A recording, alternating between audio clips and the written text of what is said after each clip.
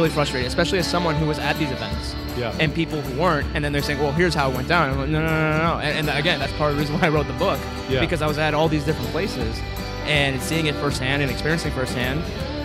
And people need to know what actually happened at these events. Welcome to the Kevin Roberts Show. For this episode, we're going to talk about something we consume every day. We watch it, we read it, we listen to it on our computers, on phones, and our televisions, and if you like me, on talk radio. It's the news. More specifically, though, we're going to talk about what's wrong with so many legacy and corporate media outlets. It's disappointing to say the least, but unfortunately, it's become all too common. So how do we confront the fact that so much of what we consume is advancing someone's political agenda rather than revealing the truth? At a time when we need solid facts, Americans are often poorly served. What should we do when we feel we have no reliable sources to turn to? Are there still media outlets we can trust? To answer those questions, we'll talk to someone who is doing shoe leather reporting and journalism the way it's supposed to be. Julio Rosas, a reporter for Town Hall, is someone who's been on the front lines of critical stories. We'll also chat with Heritage's own Rob Bluey, founding editor of the Daily Signal. If this is your first time watching or listening, then I'd like to thank you for tuning in. And if you're returning, welcome back. We're grateful you've subscribed. Each week, we're diving into issues that matter with voices across the conservative movement and equipping freedom lovers across the country to go on offense. In an ideal world, we'd expect all our news and media outlets to be fair and honest. After all, we depend on the information they convey to be factual and accurate. Unfortunately, that can be hard to come by. So many of our major networks are less focused on the truth than they are on an agenda they're bent on pushing. You don't need me to tell you that. Just turn on your television. And the American people agree. Trust in media has dropped precipitously over the past decade, more so with Republicans and conservatives than anyone else. That's probably because the news media frame decent people whose views don't align with their own as radicals, gaslighting millions of Americans in the process. Just take the Freedom Convoy in Canada, for example. Most of the protesters are reasonable people taking a stand against an oppressive and unfair COVID mandate. Much of the media, however, has portrayed them as radicals and extremists bent on disorder and fueling conspiracies about public health. Or take their coverage of the Biden administration. His presidency has been marked by disaster after disaster. He's been indecisive and dishonest. His administration's incompetence, combined with a historic left-wing radicalism, is causing misery and hardship across the country. Do they hold him and his administration under the same scruples with which they did President Trump?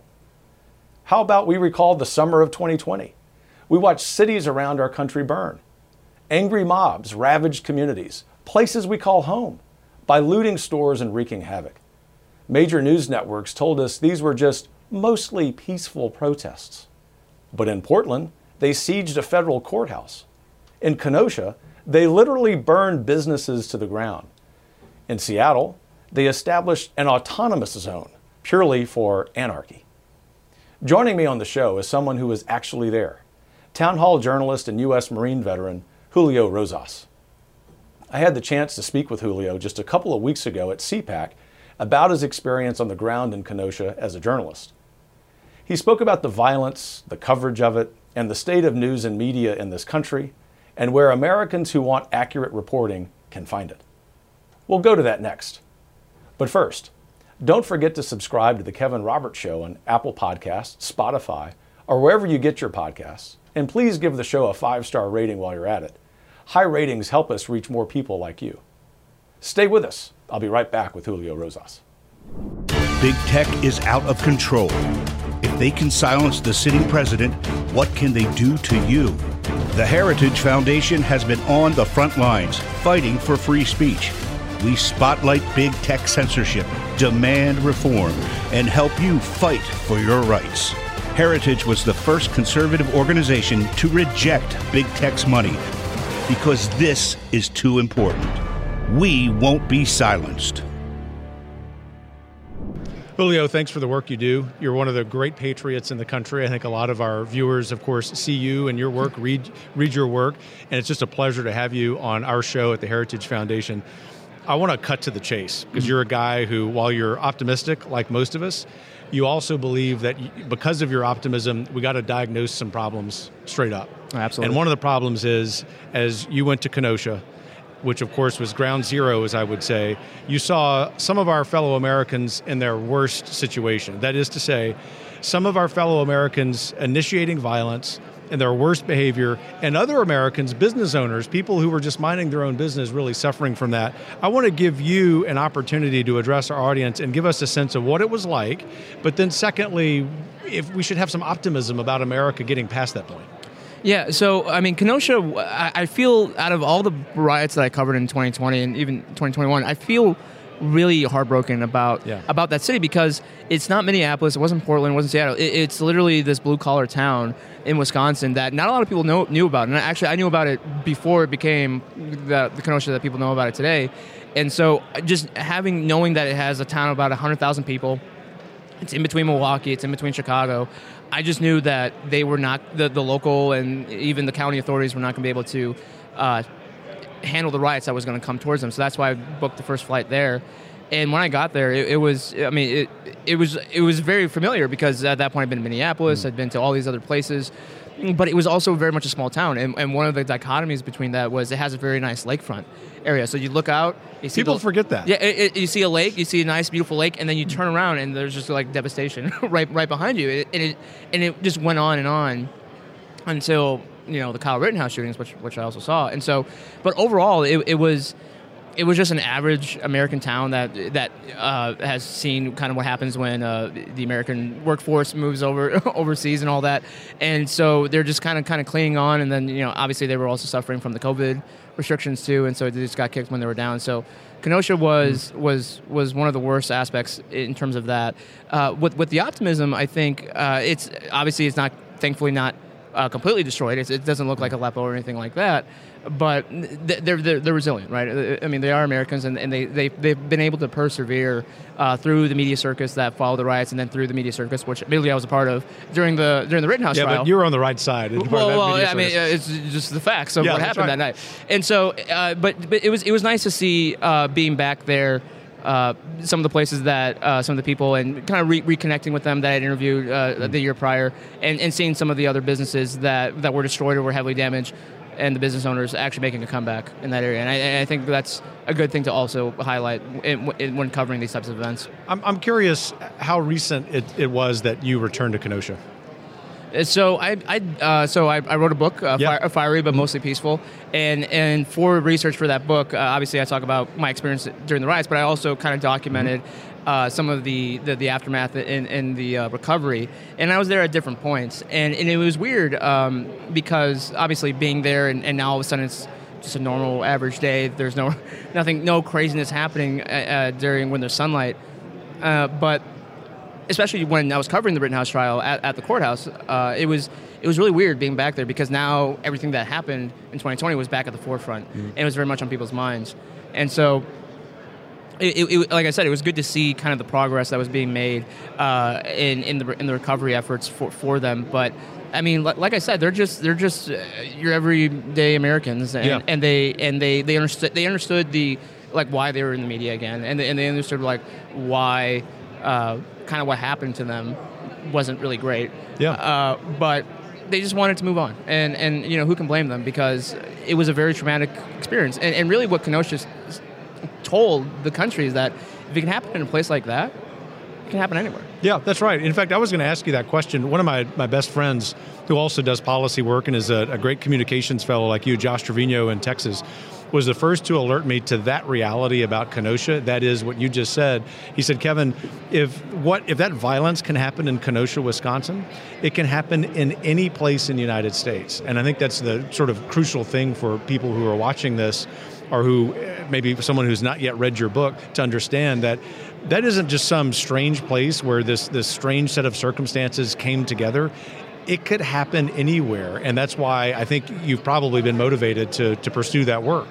Right, and unfortunately, the country in 2020 was just a tinderbox. Yeah. I mean, that you had the election, you had the emergence of COVID, and all that. So, I mean, really, if it wasn't George Floyd, I think there would have been something else to have set things off. And so, but that was the problem with Kenosha, because that wasn't the first place. That was far from the first place that was experiencing a riot, and that's kind of why there was frustration of why it took so long for actual law enforcement help, why it took the National Guard a lot longer, why the Democratic governor only called up 150 National Guardsmen, which is, I mean, in my experience, that's not nearly enough, even for a town of that size. You need to overwhelm that place, or else then there's going to be an absence of law and order. That's right. And then it's going to create conditions like the Rittenhouse case, where people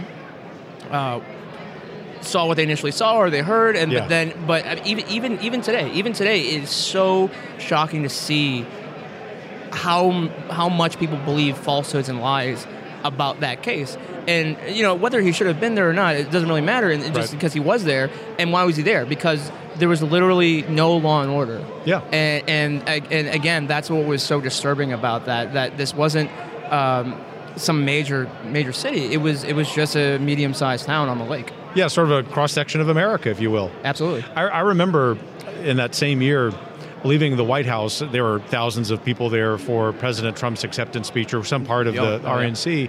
And look, that's my political bias. I would protect, I would like to think, to the death, the right of people on the other side to do the same. But this is the point. I wasn't too far away as I was leaving the White House that night from Senator Paul and his wife, who were assaulted. Yep.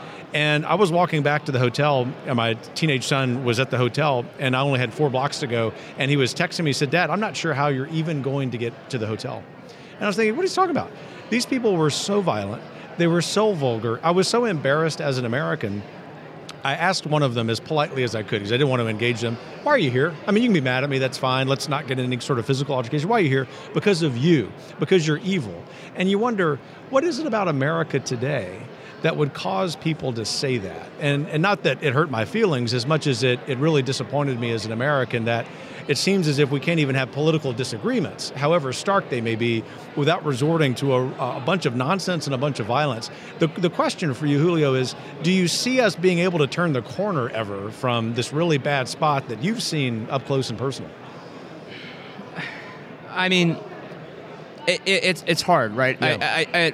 Because you're right. That person that you interacted with, they just didn't think that one day. Yeah. They've learned, or it's the people that they hang around and what they consume, whether it's on social media or whether it's other parts of the media. So, to be fully honest with you, because hey, I deal in facts. Yeah. I'm unoptimistic. I'm not optimistic about that, and it's because, and maybe this is because I'm pretty jaded, because what you saw, because I just saw it repeated over and over and over again, and then seeing the reaction to, I mean, the perfect example was when I was outside the Minneapolis 3rd Precinct when it was evacuated, when it was ordered to be evacuated at the start of everything, and I posted the video of the officers evacuating, and they were attacked as they were leaving and all that, and there were quite a few people on Twitter that were just be ecstatic about it. They're like, "Oh, heck yeah," because this is what they want, because they wanted to burn down the police station, which is a pretty significant, that's no small beans, especially in a major American city.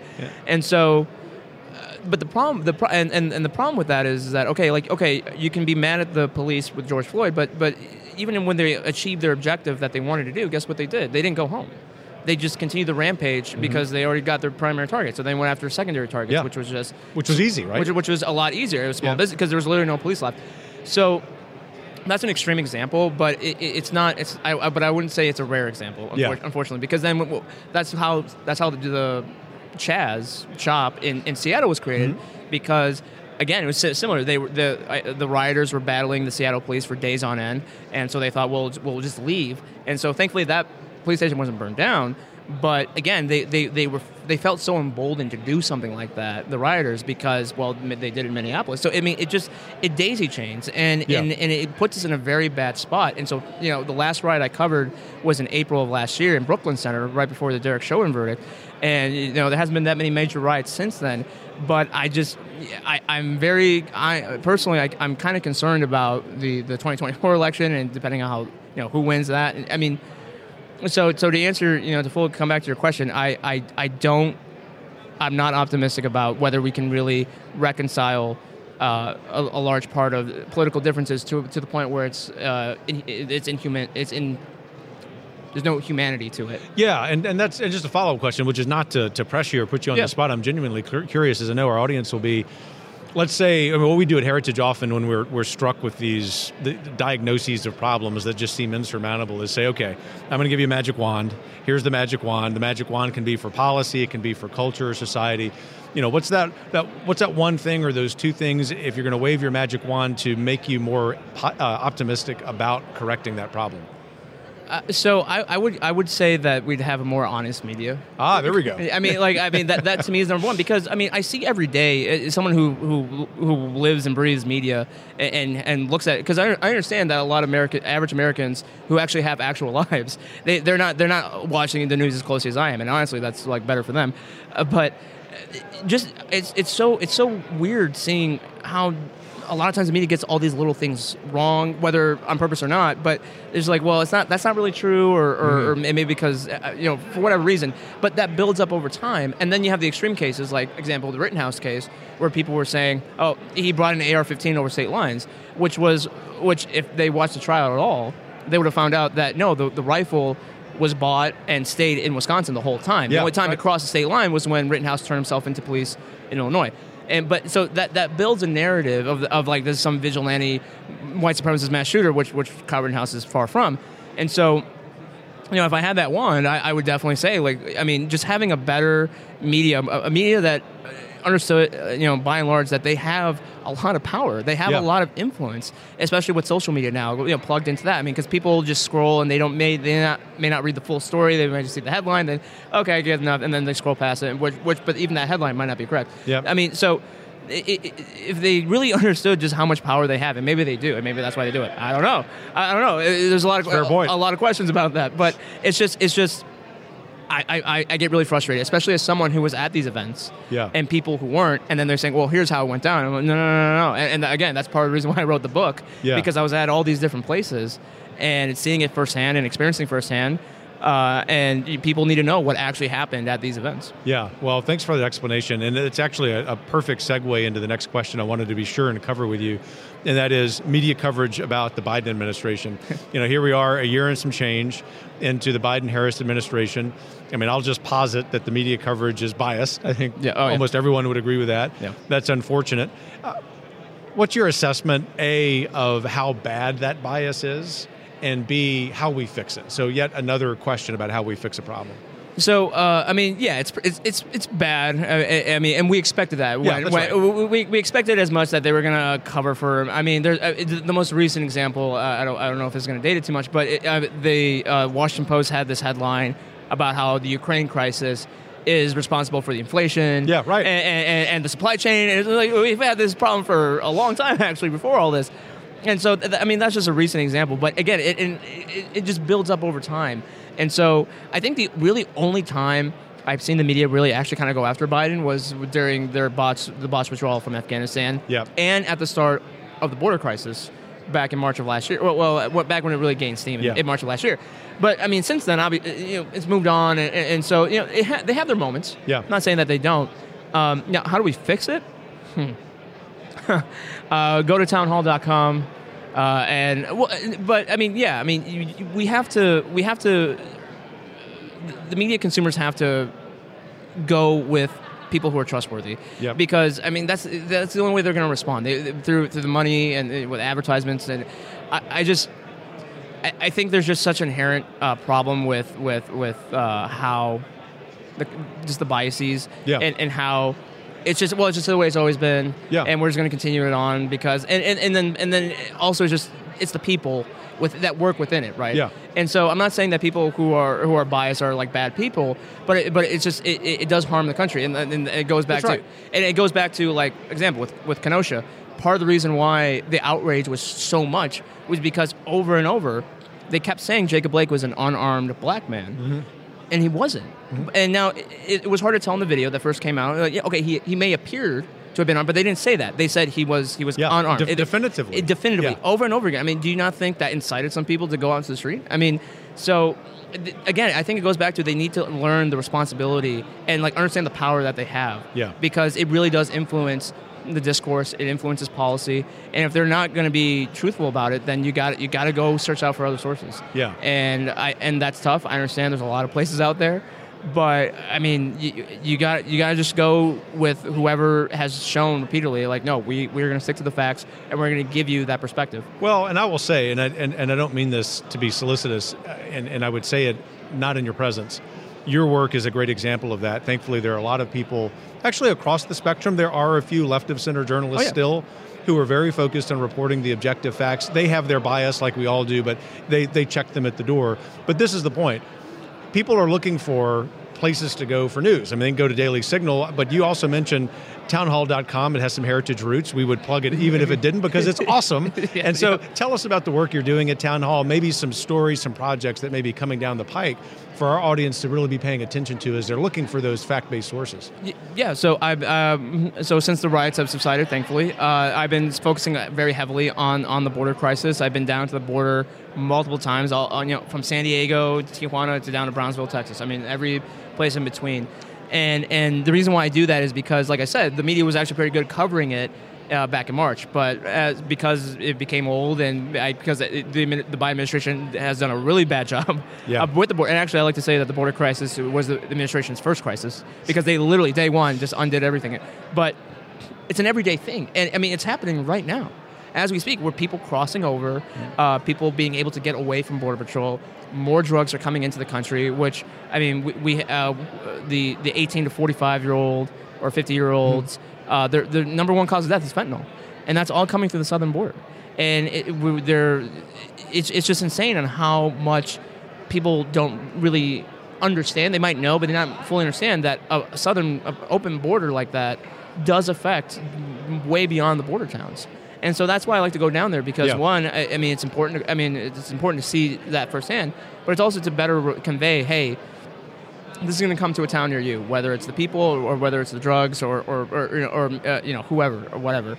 So that's why I like to focus on that a lot. I'm hoping to go back to the border sometime in March, and we have a VIP subscription that people can sign up for. They get exclusive access to content, but the reason why that money is important, that it goes towards funding trips like mine. That's right. So that I can actually go down there, because it is. I mean, it's a lot of money. The flights, hotels, and rental car. And it's essential that you be down there on the ground. That's part of getting the facts in order to do your good reporting. Absolutely. And, I mean, and the only other time the media really focused on the border was during the Del Rio crisis in September of last year, when all those Haitians were stuck under that bridge. And I can tell you that, I mean, that I'd never seen anything like that before. Yeah.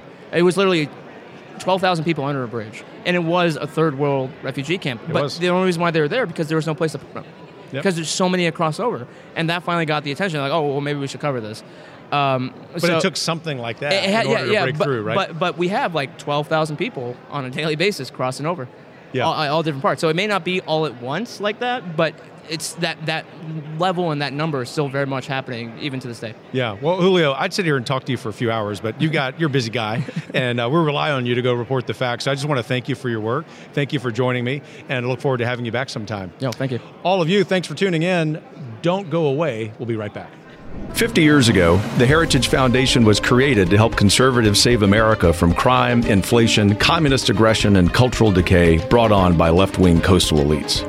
The bad news is, leftists are screwing it up all over again. This means we're going to have to save America once more. And the good news is, we can. Today, Heritage is the tip of the spear for America's counteroffensive against the woke socialist left dominating Washington and poisoning our country. We're laying out the facts, leading the debates, and setting the agenda to protect our elections and our border, to rein in big tech and rescue kids from woke schools, and to help Americans rebuild a strong economy and even stronger families. After what we've seen the woke left become in recent years, we know the days of reacting to them are over. From Congress to school boards to kitchen tables, conservatives need to go on offense every day, stay on offense, and win the fight for the next generation. Welcome back, everyone, to our final segment of the show. This week, we're going to extend our discussion on the state of media and bring in Rob Bluey, founding editor of the Daily Signal and the vice president of Heritage's communication department. For more than 20 years, Rob's worked in journalism, earning prestigious awards in his field and advancing not only conservative media, but more importantly, the truth. Rob, thanks for joining us, and thanks for being such a great colleague. Thanks, Kevin. It's good to be here. Thanks. So Julio covered some really important ground, and you've been where he's been, not necessarily literally, but figuratively, right? And so just give me a quick assessment of the interview with Julio, in particular, some of the indictments he makes of your business, journalism. Oh, I agree with so much of what Julio said. And I think in particular, the fact that he is doing things that most reporters don't do, and that's get out from behind their desk and go on the ground and talk to people. We see too little of that happening in media today. And frankly, I think you can look back to things like the 2016 election when so many in the media were shocked by President Trump's win. That is an example of their failure to get out and talk to the American people about what the concerns are on their mind. So that's clearly one solution, and perhaps the biggest. Given your experience in journalism, your experience here at Heritage, are there a couple of other solutions you might suggest collegially to your friends in journalism that they follow?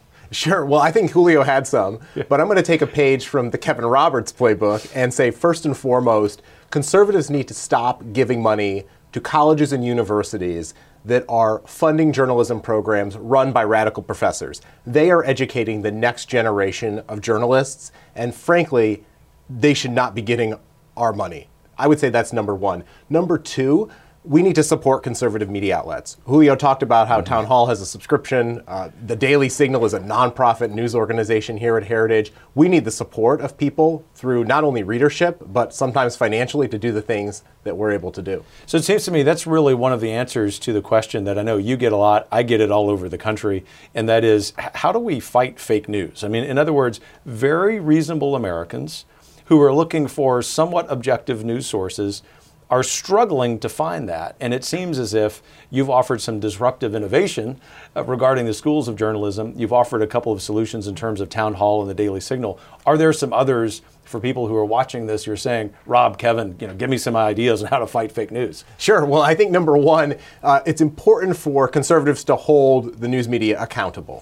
And so for too long, I think we were afraid, and President Trump came along and he showed that you can fight back and you can challenge people, you can call it for what it is. We need more of that. I mean, that's our approach at the Heritage Foundation. You yourself, and a couple of weeks ago, we had Washington Post reporters who were coming to us with lies about our organization, and you said, let's bring them in, let's have that conversation directly. I think we need to confront them head on, and sometimes when they do print things about us, we need to ask for corrections. We need to insist, whether we use our own social media platforms, to call them out for what they're doing. I think the other thing that is a big part of that, though, is you need to have a balanced news diet. So don't rely just on a single source of news. And probably at the local level, this is the most important, because you need to know what's happening in your local community. And for you to be well informed, seek out different sources of information. And on that point, being a big purveyor of and advocate for local news, even, frankly, some left of center locally owned papers, just knowing they're left of center doesn't mean that they're necessarily radical. I think about one newspaper in Central Texas. It's owned by a couple who probably don't agree with your politics and mine, but they're very fair. They're what I would call old school journalists. And so when it comes to local news, so little of which, well, maybe this isn't true, I was going to say so little of which is partisan anymore, but that's changing, is really just about property taxes and so on. They're just good at reporting the news. And that leads me into the next question, which is, you've been in this business 20 years. Every business changes. What's changed so much about journalism in that time?